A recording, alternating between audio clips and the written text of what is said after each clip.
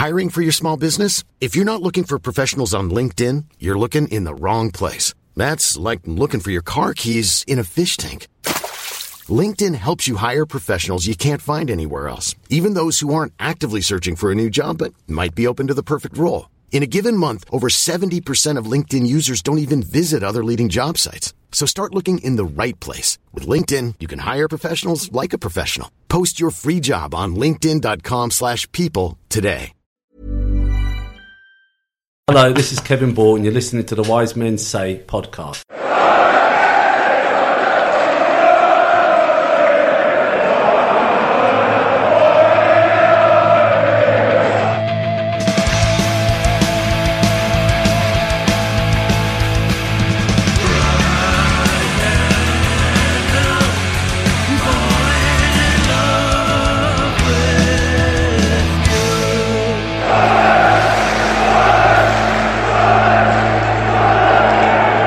Welcome along to the Wise Men Say podcast, where we are taking a look back to the final days of Roker Park. 2 eventful seasons, 95-96 and 96-97. We'll see how we go. We're just going to record it and possibly break it into 2 parts, or just leave it as one long part. So joining me tonight you'll find out, won't you, is... near the end. Yeah, we'll find out. We'll just roll with it and see what happens. That was a voice of a man whose admin opportunities are surely limited by the lockdown, and that is Gareth Barker. I'm enjoying it.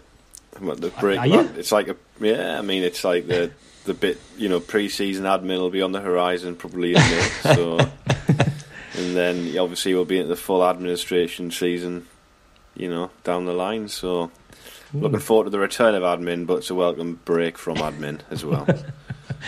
And a man who was just starting his matchday experience during this period. He's the youngest here, so he was just a kid, and he was probably more interested in drinking his blue pop than trying to grow curtains like Martin Smith or Mickey Gray. Although he's got them now, and that's Craig Clark. Out of hand. Yeah, hello. Yeah, I was probably in '95. I was only 9. So really, so it's just the start for you. Right. And me, a junior, yeah. Well, we're at different stages of the age timeline, aren't we? Well, we could have a general chat about all that before we get stuck into it. Yeah, about. Mm-hmm. Finally, for those listeners who may not have experienced the delight of Roker Park, which is probably quite a few. Yeah. Given the demographic of the people who probably listen to the show. Mm-hmm. And we're all reminiscent as fans, of course, but we thought we'd get somebody in who was in the dressing room at the time. He lived the dream from the terraces to the dressing room, and that's Lee Howie. Hi. Hello, you okay? Glad to try to reminisce. I've had to give me a head a knock, so see if I can remember some of it, because it's a long time ago now, it seems it. Yeah, it so you probably took quite a few elbows to the head in that era as well. So it's probably. I'll give a few myself as well. So it wasn't. I'm not totally innocent. Did you take more elbows to the head when you were playing for Plainsy rather than when you were a pro? Ooh, good question. I learned very quickly, Steve. I think that was the thing. I think I took a few early doors, and then I thought, sod this. So then I think that's where it all came from. So I just took that experience into the pro game. Okay, well, the start of the... we'll start at the end of... Gareth suggested start at the end of the 94-95 season, which is a good shout because that's when Peter Reid arrived. He arrived and he had 7 games to save us from relegation from what is now the Championship. 25 years ago last month, lads, can you believe that? Jeez. Oh, God. It's crazy, isn't it? It's really, really bad. Also, what made me feel terrified was Peter Reid was actually my age when he took the job. He was 39. Well, I was thinking about that because he was sort of not long out of the early 90s fad of the player manager, wasn't he? Obviously he was a player manager at Man City, and it was that was the era of the player manager, wasn't it? That sort of like around 92, 93, 94. Obviously Brian Robson, Dalglish, obviously Robson famously with his photo shoot where he had socks and football boots and shorts on his bottom half and a suit jacket and tie on the top half for his it's great for his like reveal shot, which is like it's great. You don't really you don't really get them now, do you? Player managers. Nah. To say, now you get a lot of managers who don't seem to have really done much as a player, if anything. It's true, isn't it? I mean, some like Mourinho, for instance. He wasn't exactly like a household name as a player, was he? So Wenger, not a household name as a player. Successful managers. But anyway, we're drifting out. We're drifting. We've got a lot to get through, so we don't want to start drifting. We'll go down that rabbit hole another time. I mean, we lost 2-0 at Barnsley, and it was a midweek game, which I'm sure Lee remembers. Brett Angel made his debut, Lee. I don't know if he was brought in to replace you initially. He did. It was the windiest day, or night, should I say, I've ever known, is it for a football match. And I think it was, I can't remember who now was, it might have been Darius, took a throw in from just inside the Barnsley half, in the first half, and he threw it, and Brett nearly got a touch on it, it bounced and went in the goal. So that could have been Brett's, and Brett could have been Brett's first goal or only goal for Sunderland. And so it got disallowed, and then we ended up getting absolutely battered. I mean, it was a horrendous game. Horrendous game for us. And it was the end for Mick Buxton, and we've mentioned this on the podcast before, but probably something that sums up Sunderland and bad admin, which Gareth won't appreciate, was that Dominic Matteo played that game, and we were very lucky to avoid being docked points, which would have relegated us. You have memories of that, Lee? I mean, you mustn't have known him in the dressing room very long. I remember Dominic coming in. It was a top lad. Dominic got on with the lads really, really well. And again, before we knew it, he was in and then he was gone.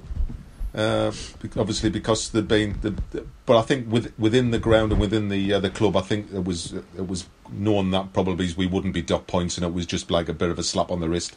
I'm not sure we just got a bit of a fine. I think that was all. I think. It wasn't seen as any skullduggery. I think it was just a genuine mistake. Yeah, well, it's a mistake. It should never happen, and only Sunderland could probably do that. I don't know what it was. They forgot to register him or something, didn't they?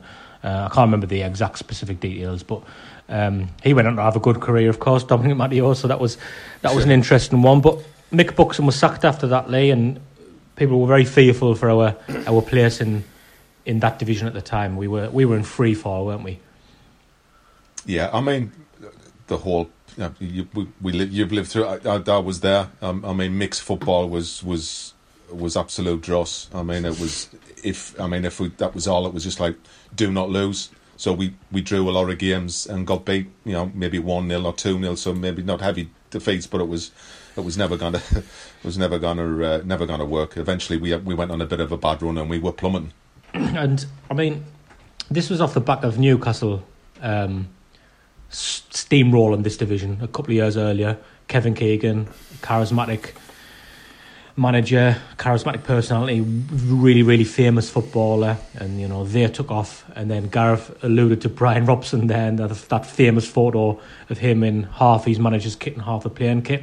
And Middlesbrough did the same, and we were getting left behind in terms of the North East, never mind the rest of England. And then it was important we brought in someone with charisma and just to give the place a lift, and Peter Reid was that person. And when did you find out about that, and what was he like the first time you met the players? He was absolutely a breath of fresh air. I mean, for me personally, it wasn't great because he never played us. When he first came, he just I think Mick Hartley, I can't remember his first name now. Hartley was the assistant for Mick McCarthy.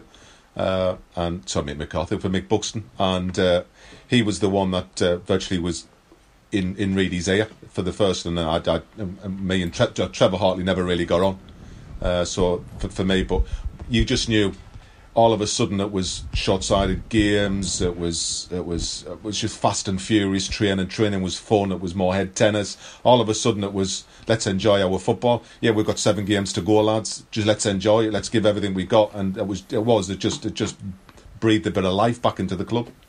I mean, within minutes. Within a first training session. Yeah, I mean, I think when you think about it as well, when he arrived. It's 1995, so I mean he was playing at the World Cup 9 years ago.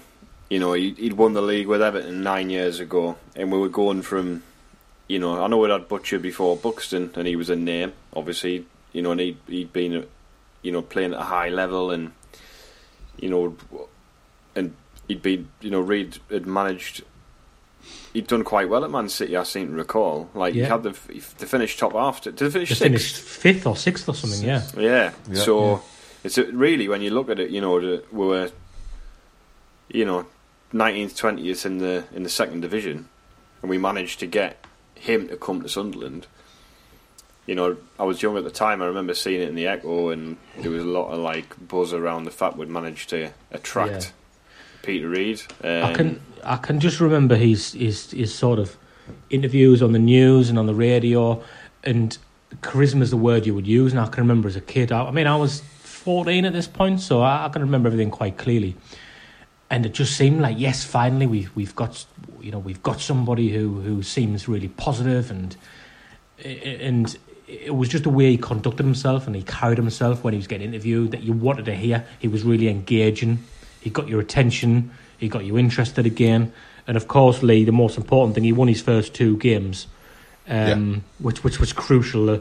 The first one, Craig Russell come off the bench against Sheffield United and scored a goal that the full end seemed to just suck the ball behind the line. I remember that day. Like I remember like Steve Agnew taking corners, and like it was so windy.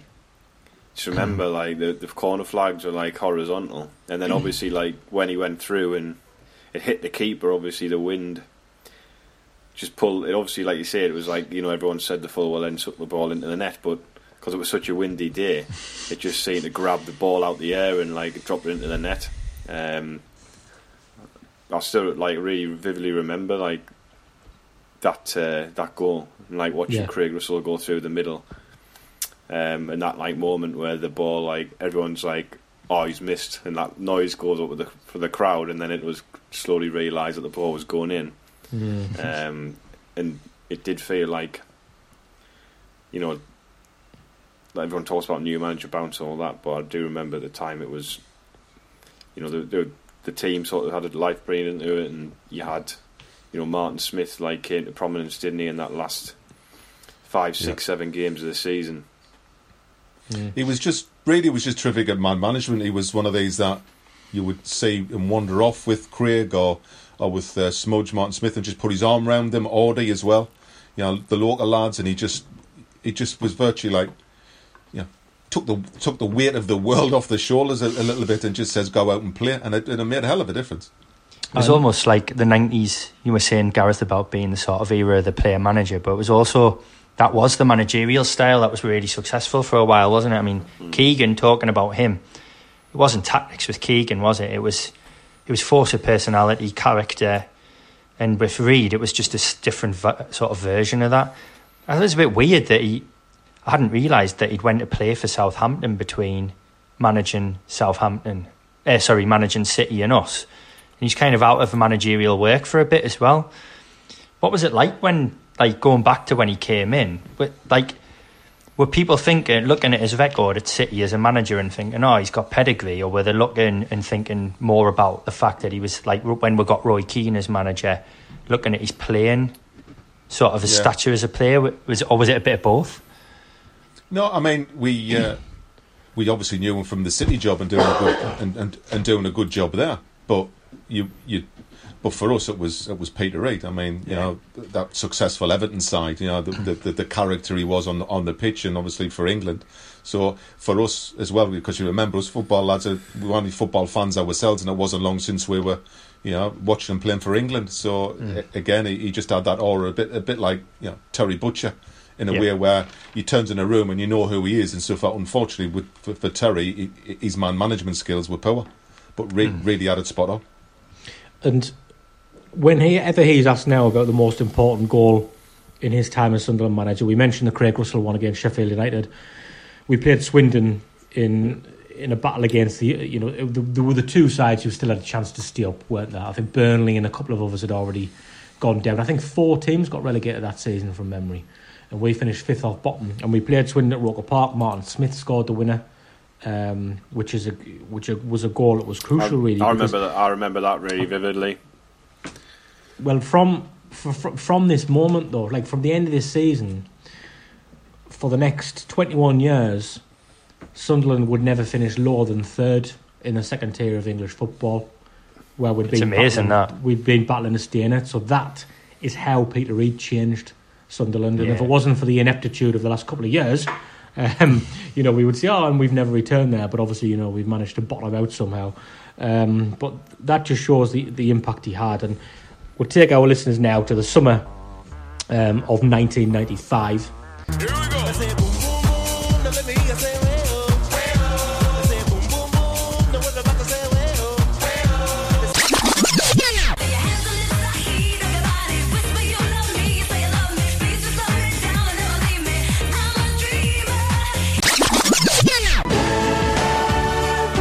Forget where you're coming from. Lives in a house, very big house in the country. You gotta roll with it, you gotta take it time, you gotta say what you say, don't let anybody get in your way, 'cause it's all too much for me to take. In the summer of 95, British forces were sent to Sarajevo in Bosnia to help defend against Serbian forces, and John Major won a leadership contest for the Conservatives, if anybody cares about that. Terry Butcher, previously Lee, had tried to get rid of players like Gary Howes, like Gordon Armstrong, and those kind of players. Didn't really work, and he had to end up relying on them again. Peter Reid, through the course of that season, Martin Gray, Gary Bennett, John Kay, Tony Norman, Derek Ferguson, Gordon Armstrong, Brian Atkinson, they've all gone out, either on loan initially and then leaving full term. This is the old school, really. You just said you weren't in the team at first. Were you? Did you have a conversation? No, that I did with Mick Buxton when Brett got signed. I just was straight up to the room, banging on his door. Can I see the gaffer? I'd been virtually involved ever since I'd signed for Sunderland. Been quite a lot on the bench, but I was always involved somehow. If I wasn't injured, if it was, I'd be on the bench at the very least. And he came in, and it was, I think, 3 games in, and I wasn't even on the bench, didn't even get a sniff. So obviously I went to see him, and true to his word, and that's why in the end I ran through a brick wall, because he just said, "Look, Lee, I haven't really seen you play. You'll get a chance next season. I'll be keeping you. You'll not be going out on loan or anything like that. You come back strong, and then we'll have a look, and then we'll take it from there." And to be fair, my career in terms of that year in the Premier League without getting injured, that was probably the best time of my career as well with Sunderland. Some interesting signings he made in that summer. John Mullen he signed from Burnley for £5,000. He was a 19-year-old kid who I always liked him, but he didn't really get his chance that season anyway. But scored a significant goal and a couple of significant goals the season after. The interesting one is Paul Bracewell. He brought back, obviously big mates with Paul Bracewell. Now, Paul Bracewell was hated by Sunderland fans at this time because he left and went to Newcastle. He wasn't liked too much by the players either, so I don't know what about that. I've heard that, I have heard that. But unfortunately, Paul didn't have any charisma at all. I mean, they would talk about pulls apart from between Reedy and Brace. Chalk and cheese. Brace was chalk and cheese. I mean, Brace did what he did the job. All Brace did was the warm up for training, and then just have a cup of tea with I think it was just Reedy's mate. But in the game, he was the safe hands to give the ball to. It was just into Brace, out we can. He just used to sit and calm things down. So on the pitch, he was priceless. But in and around the ground, he was hard work, Brace. Well, hard I think. work. Wasn't he a player assistant manager or something as well? Like talking about player. He was like the assistant manager, and he played. Yeah, he certainly did play. Yeah, he was. I mean, Brace is a good player. I mean, a really, really good player. But again, that's why he wasn't one to mingle. Again, when you scan away for the matches, the players at the back, he was always the front. So there was a bit of a his staff and we players. But obviously, he did play. But going back to what we're talking about, Reid's personality and his charisma and how he engaged Sunderland fans, I think that was crucial in the Sunderland fans accepting Paul Bracewell back, because if Mick Buxton, for example, signed Paul Bracewell, I don't think the fans would have had that. No, I get it, but like all we've signed. There's been 2 and 4 from the Mags and to us in terms of players, and there's always like, here we go. There's always sometimes resentment, but when you start and you play well, you're forgiven. You're forgiven. So some will never. You'll never get someone, but if you're playing well, I think people will forgive you if you can say you're putting it on the line for them. Well, there was another that summer, wasn't it? Obviously, because David Kelly came in, didn't he? Kelly, I mean, yeah, I was going to get onto that, but that was a big signing. That wasn't David Kelly. Million. Yeah, it wasn't like past that. I think it was just under. But he left Newcastle, got to Wolves. He was scoring regularly for Wolves, and again, this was perhaps the first signing I'd seen in a long time for Sunderland, where you thought, oh, actually, they've made a statement of intent there, and the main business. He wasn't very good, was he? For us, initially, no. To be fair to Ned, he played wide, didn't he? He was playing on the right side. I remember he wasn't playing through the middle. To be fair to Ned, though, he got clattered early on and with his ankle, and he never recovered after that. I mean, he was just plagued with it, and in fact, I think it ended up finishing his career. I was going to talk about him, which we'll get to, his debut in particular. Paul Stewart was the one who came just at the end of the summer, who very, very famous player, played for England, played for Man City, for Spurs, for Liverpool. Well, if you remember, Stu came early and then did his knee. Yeah. And then was sent back, and then he came back about 6 months later. Yeah. He only got one goal, I think, that year. I don't really remember him playing at all. He scored in that derby match. He had a hell of a game. That was a big match, and he played fantastically well. But but again, he's one of these characters, and Ned maybe never played that much. But in that dressing room, when we were a bunch of young lads who'd struggled the last 2 or 3 seasons, they were great signings. Even maybe the impact on the pitch wasn't massive, the impact in the changing room around the ground was massive. It was really, really important. I mean, he scored on his debut, David Kelly, or his second game. I think we drew 2-2 with Reading at Roker Park, which doesn't sound that glamorous, but it got Sunderland into the playoffs. It would be now. Yeah, it got Sunderland in the playoffs though, and I think that was the first moment when I started to think, actually, this, we might have a chance here, because when we got relegated in 91, we just didn't flirt with the playoffs at all. We were always at the other end of the table, and every season you would go in with hope and with optimism, thinking this will be the season, and it just didn't happen. We lost the first game of this season at home to Leicester 2-1, and you just thought, oh, here we go. Nothing's really changed, nothing's really improved. And then we slowly worked our way up, and I remember that game at Roker Park when Kelly scored, and you thought, what a signing he's going to be. He's going to fire us up this league. And as I've said, it did actually... it did get us into 6th place, and we hovered around 3rd, 4th, 5th, that kind of area until we got to December. And I think you know which game I'm going to talk about now. 9th of December, we were 2nd after beating Crystal Palace 1-0. We went up to 2nd, and then Millwall came to Roker Park, who were top. And Sunderland won 6-0. Yeah. I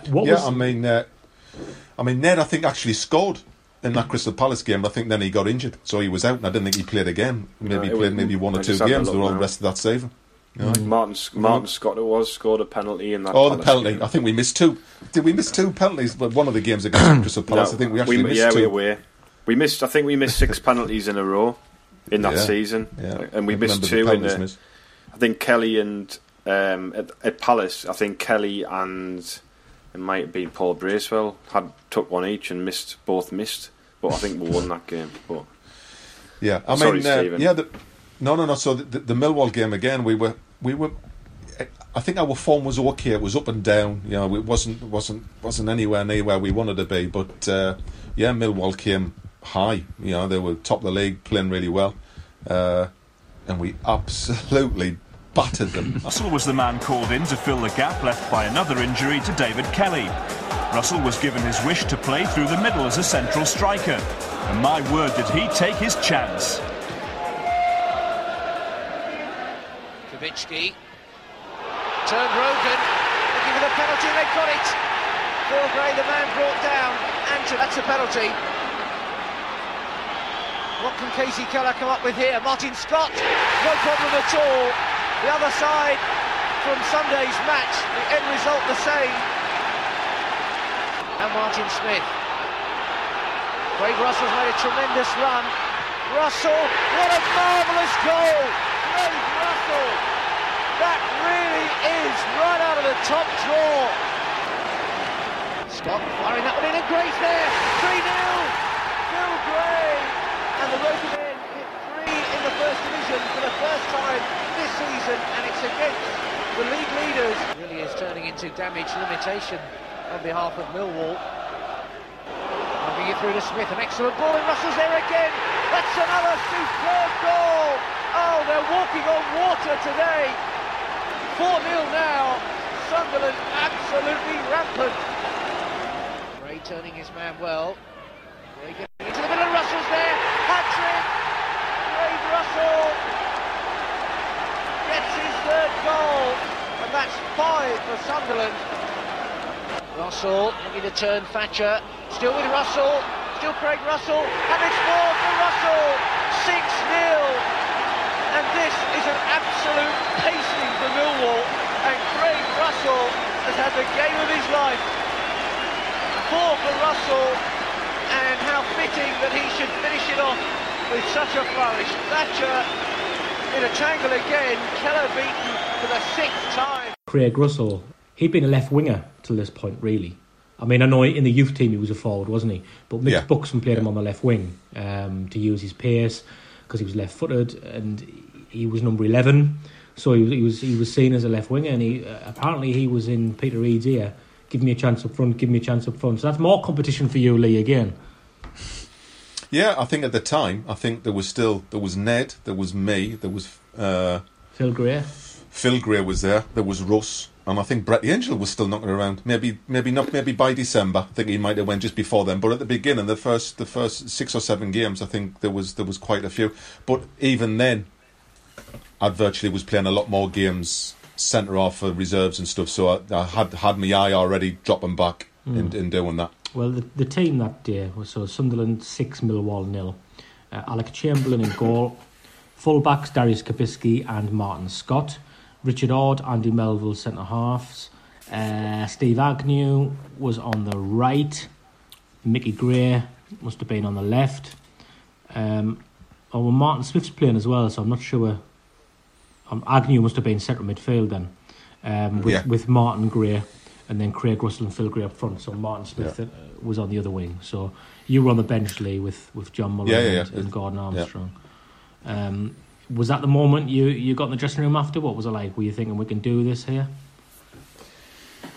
Oh, any time you win at Roker Park was fantastic, but a good. I think we were just all delighted for us. I mean, in fact, I think he missed his easiest chance, but it was just every time we went up to the end, we looked like we were going to score. It was just one of them games that it could have been more than 6. It was annihilation. And one of the stats as well I got from that after that season is Millwall were obviously top then and actually got relegated. They didn't hardly win a game after that. Yeah, it's amazing, that, isn't it? It is incredible. That was the one that brought. Is that the one that brought out on VHS? Isn't it the Lion Tamers? Because I'd obviously been to Roker. Like I was 9-10 year old, and I'd been to Roker a few times, but I remember watching that video multiple times.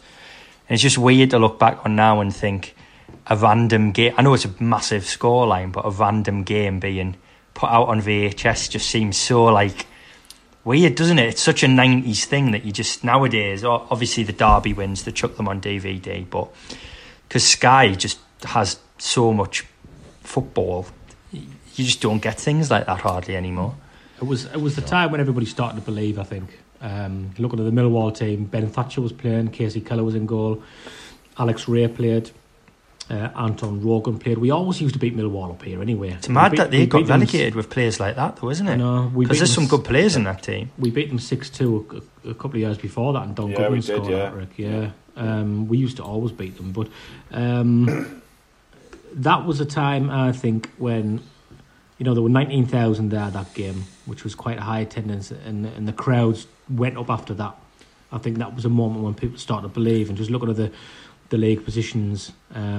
Unfortunately, we weren't top of Christmas because we lost to Derby County the day before Christmas Eve. and they went top league, if you remember. So we were They top. did. They battered us. They had a really good team, didn't they? Mickey Gray scored, and then I think Marco Gabbiadini equalised about 30 seconds later.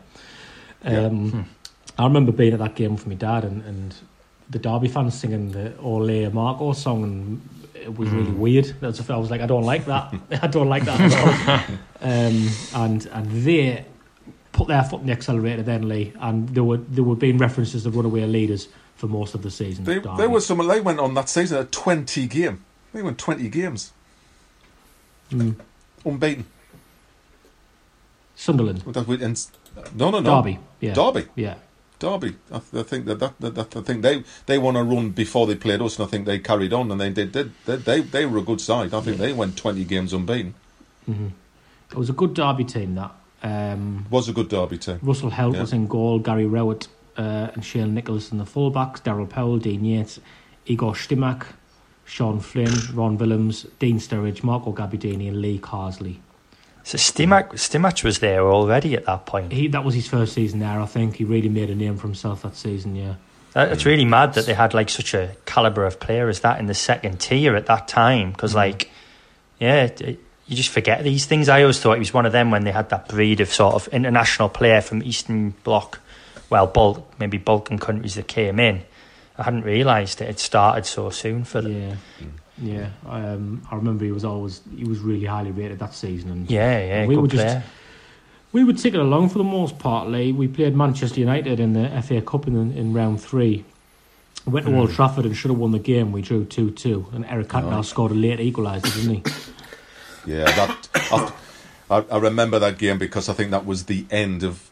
Well, it would have been the end of Alec Chamberlain if it would have been his last game if Bobby Sacco got his way and Reedy. So they blamed him for it. For that goal. He should have get. But there was a couple of small mistakes that maybe cost us in before that game as well. They weren't convinced with Alec, unfortunately. Lovely lad, and I think as I say, I thought he was a good goalkeeper, but they had no confidence in Alec. Well, he played. In a pretty high level. Generally after that, and he was at he went Watford as well, didn't he? And played sort of in sort of relatively decent Watford teams. He was probably better than Perez. When Luton had their sort of days in the top division, he was playing for them then. I met story about Ali. I met him. Must be about 6-7 years ago. Can you hear me? Because my mic's on a bit dodgy. 7 years ago. Them days we used to have the old Nokia phone, and Alex was always the number one on my list on my contacts. He was number one. The amount of times I was out at nightclubs and sat down and realised I'd called him at like 2 in the morning or 3 in the morning, and he never used to. And when I met him a few years ago, I said, "Look, Alec, I'll have to apologise." He says, "What for?" And I just went, "Were you getting strange phone calls over the years?" And he went, and his face just dropped, and I went, "That was me, bumcock." And he was going, "You?" And he absolutely went ballistic. He says, "My wife thought I was having an affair and everything." and it was me being out all the time, just sat on my phone and ringing him. You've nailed the timeline, Lee, because the next game after that. So for people who can't remember, we went to Old Trafford against Manchester United. We were 2-1 up. Agnew and Russell scored, didn't they? I think we had like 15,000. In fact, they gave us a lot of tickets that day, and we should have won. And we should have won. Man U won the double that year. It was a good Man United team, and the replay at home. I can remember Paul Scholes coming on and changing the game for Man U. He scored the winner. I'm sure he did. But the game Andy Cole scored the winner. Cole scored the winner header in the last minute. Right. The last minute. Yeah, I'm looking now. Yeah, Andy Cole. Paul Scholes did score, so he come off the bench. He did. He got the equaliser, and then it was really late. Actually, I think it was about 70 minutes or something, wasn't it?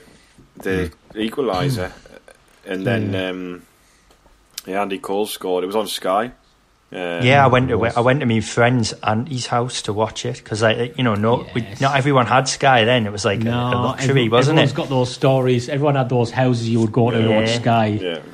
So we all had like our Sunderland shirts on and whatever, and went round to to watch it. But it was like a proper occasion because obviously, you know, we hadn't really experienced the Premier League as young Sunderland fans, had we?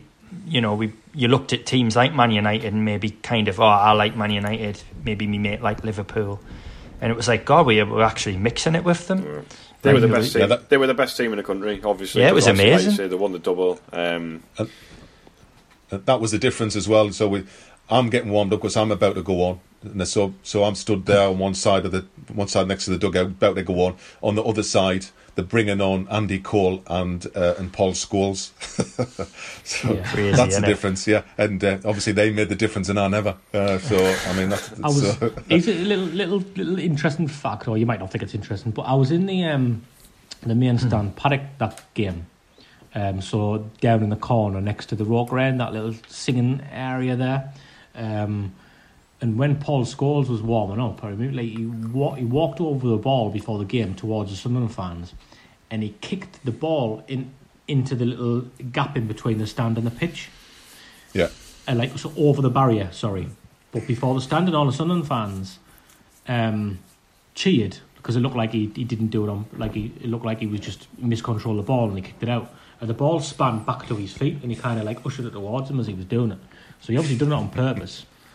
And I mean, that was before he even really broke into their team. He was just a young player, but I can vividly remember him doing that. We obviously following year we tried to sign both of them. Well, that was a rumour, wasn't it? I don't know. It was confirmed, wasn't it, in Premier Passions by Bob Murray? Oh, was it? Where he said they tried to buy Paul Scholes, Andy Cole, and Paul Gascoigne, and couldn't get any of them. Well, you can't knock them for their ambition, can you? Yeah.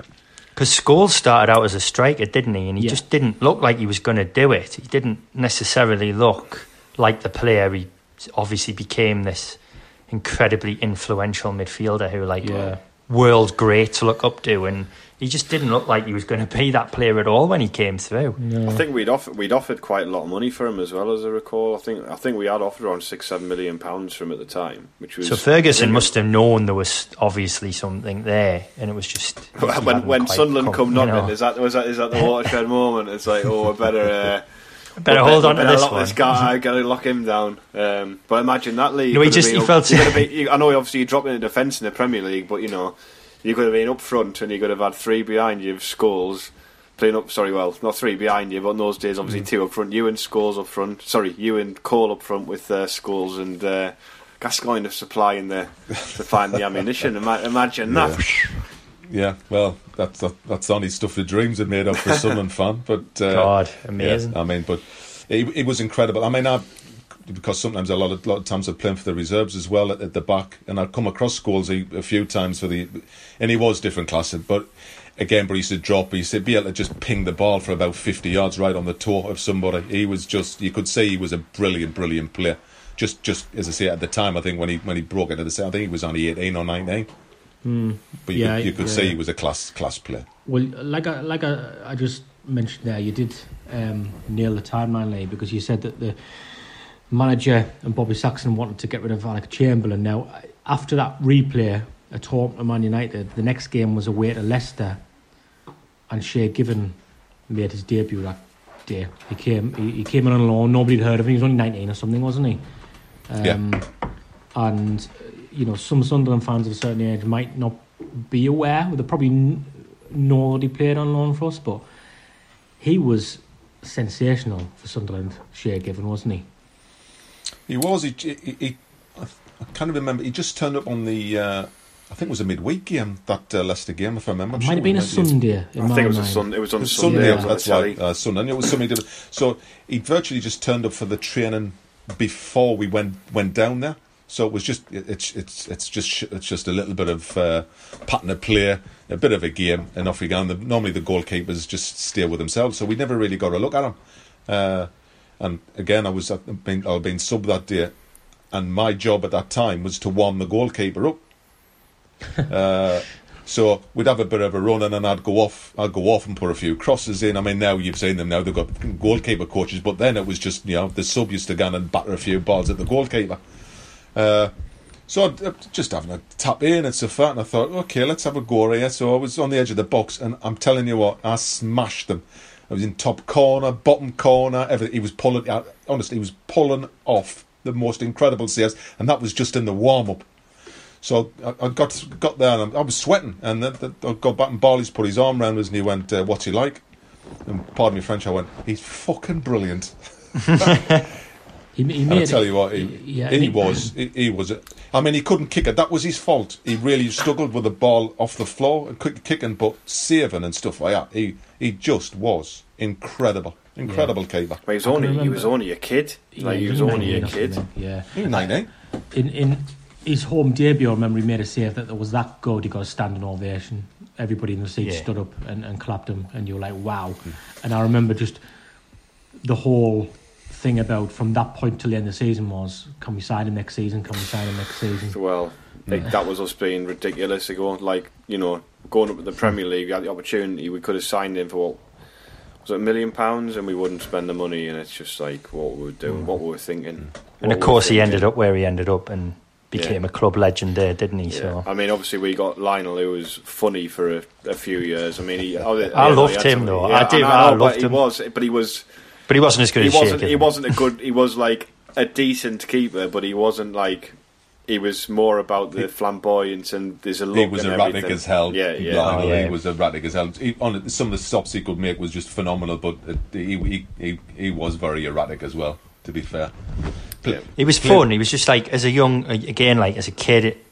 Because he was flamboyant and a character, he was a favourite of mine just because you could buy the keeper shirt and roll your sleeves up and pretend to be him, you know what I mean? But obviously I loved Given as well before that because, again, I think keepers stand out for you, don't you, as a kid, because you're they're different to everyone else on the pitch. They've got a different kit, which is usually quite interesting to look at and that. Yeah, they're just not proper footballers, goalkeepers. Well, there is that. Well, these days, things have changed, of course, but... I suppose given now he wouldn't get a look in at a top club, would he? But with what you were saying about him not being able to kick a ball, but in the 90s it didn't matter, did it? No. Can you remember who else made the debut against Leicester? Gareth Hall, was it? And what happened to him? Got sent off. Got sent off. He did. Just a little window into the future there. And that's I think that's what started because. I'm not sure if we got beat 1-0 or drew. No, we drew 0-0. We drew 0-0. We drew 0-0. Yeah, we drew 0-0. In that game. But I was just thinking about that. I remember Gareth Hall getting sent off, and that was his debut, and he was, he was one of in recent times probably the least. I remember at Roker Park there was he was when his name was read out he used to get booed. Good God! But I think it was like a comedic thing. By the end, even in the last game at Roker Park, when his name got read out, he got booed. I'm sure he didn't see it as being particularly funny. He was held in high regard. He was a nice lad as well. He was a nice lad. Really, it's interesting that because I've heard mixed stories. Well, with us, but it all depends who you. I suppose it all depends who you speak to. If he's got fans round him, who was booing him all the time, I'm sure he's not going to be the nicest person. But in the dressing room, he's a nice fella. We knew somebody who used to clean his boots. Right, okay. And he said he wasn't very nice. He wasn't very nice to him.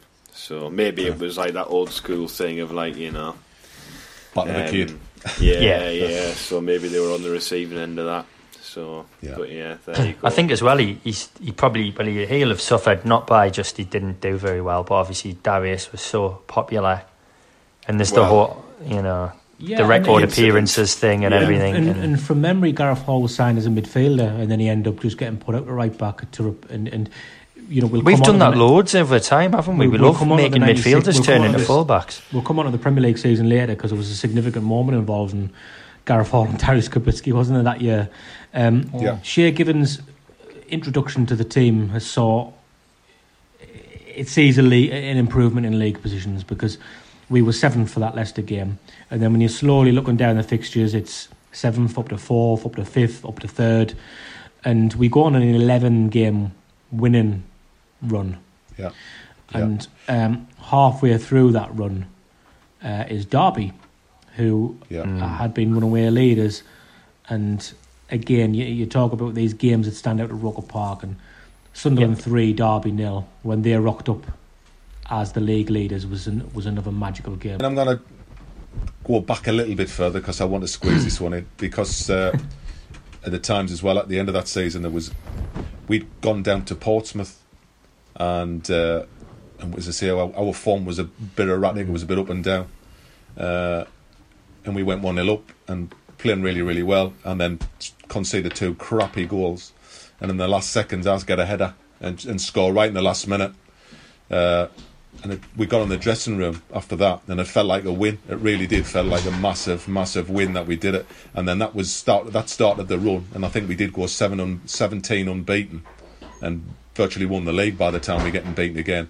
But one of them games, so we went all that. But one of them games was Derby, and Derby, as I say, had a great run themselves. I think they were 20. They were on 20, unbeaten, and obviously Paul Stewart turned up, and Paul Stewart had an absolute blinding game. First half was probably the best performance I've seen all season from anybody. He was just incredible.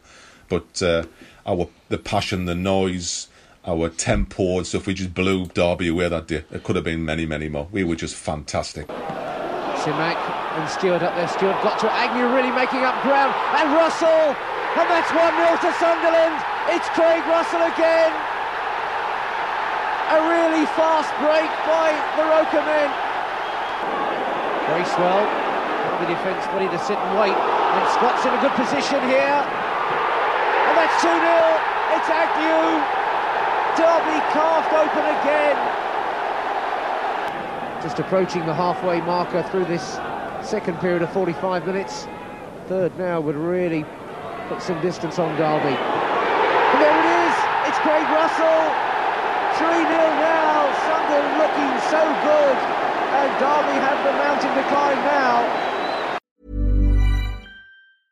Selling a little or a lot?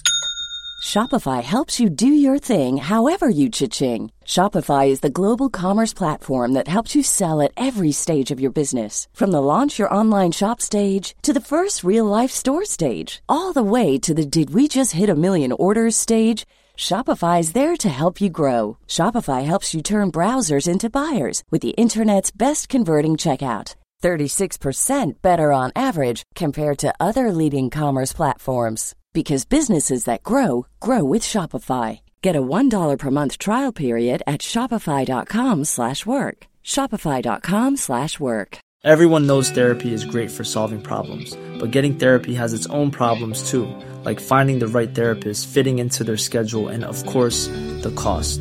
Well, BetterHelp can solve those problems. It's totally online and built around your schedule. It's surprisingly affordable too. Connect with a credentialed therapist by phone, video, or online chat, all from the comfort of your home. Visit BetterHelp.com to learn more and save 10% on your first month. That's BetterHelp, H-E-L-P. Back to that Portsmouth game then, Lee. Were you in defence that game?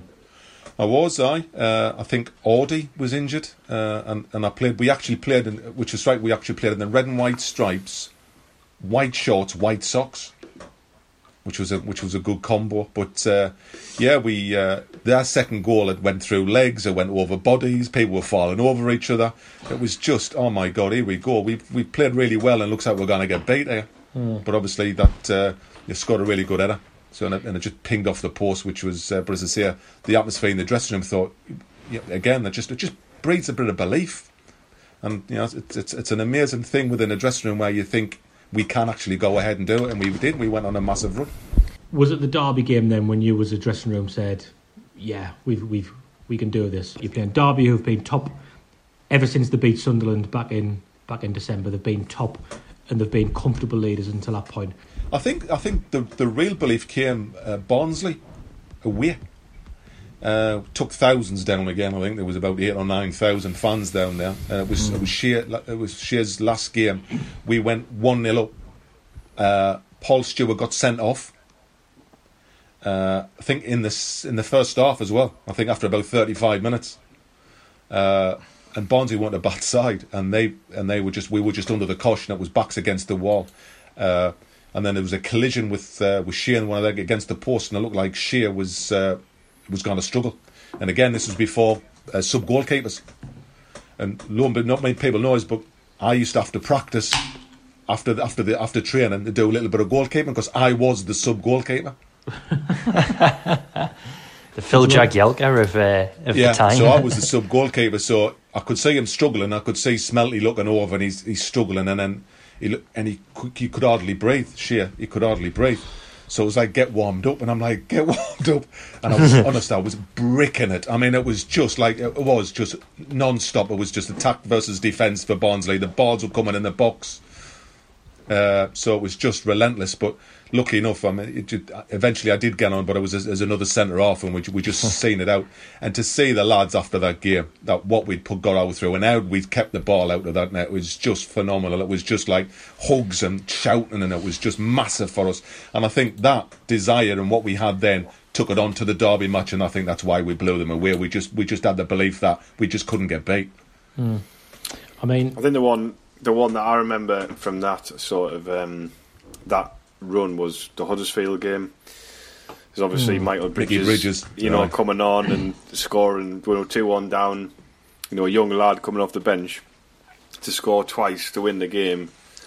It's like the fairy tale thing, innit? And I remember that one like really sort of vividly, like the excitement around this young lad. He scored in every game he played for the first 5 games or something, didn't he? And he was 17-year-old. Yeah, brilliant. I mean, he was where they called him Stickman because he was like, he was like a wireframe, like this, thin sort of pasty kid, sort of coming in, and obviously like we saw the best of him when he played later. Obviously, after the Premier League season, where he played mainly in midfield. In the Premier League, he didn't play up front. And then obviously Kevin Phillips and Niall Quinn took hold, but when he came in, he was great. And like if we didn't have those two, Bridges probably would have been the top striker for us because obviously he went to Leeds and scored 20 goals. So didn't score 30 goals, like Kevin Phillips in that season, but he still got 20. For Leeds, he's still only young, really, Premier League he? season as 19-year-old kid. So, but I remember that one and the Birmingham game, on the midweek, wasn't it? And I think the Birmingham game was really hyped up as like, this is the game where we know if we win this, like we'll do it. We're going to get promoted.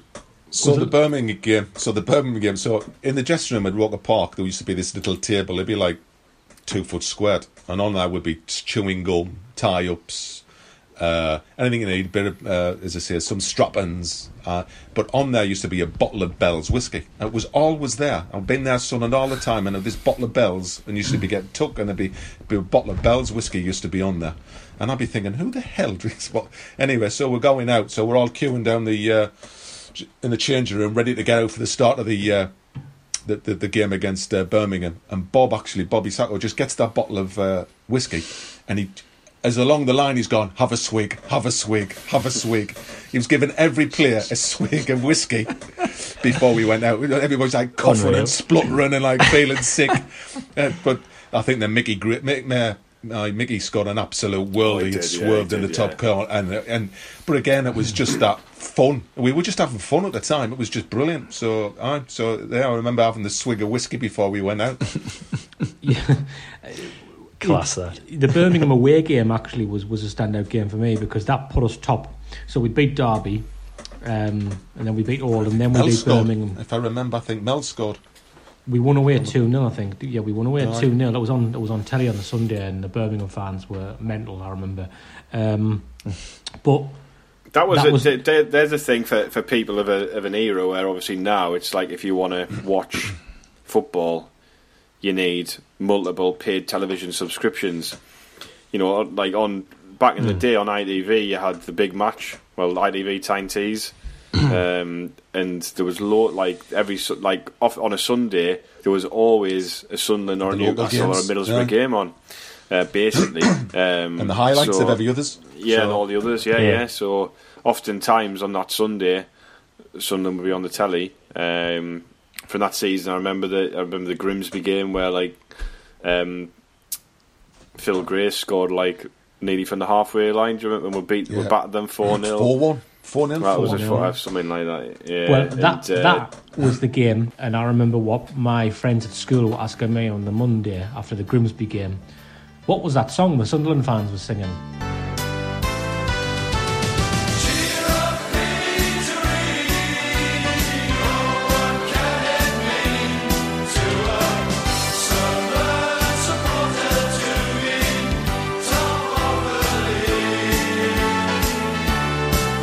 That was the first time I heard that song, and it got brought out as a single not long after that. Just added to the whole surreal thing, didn't it? Where we were just on the crest of a wave. I mean, we then knew about it, and then at times we used to sing it on the bus when we would be going back, especially the local lads, the supporters and stuff. So there's there's some of the lads were having a bit of a chant. Mickey Gray was obviously as cheeky as normal and winding everybody up because he wasn't quite singing the right words. He made something it. About monkeys heat.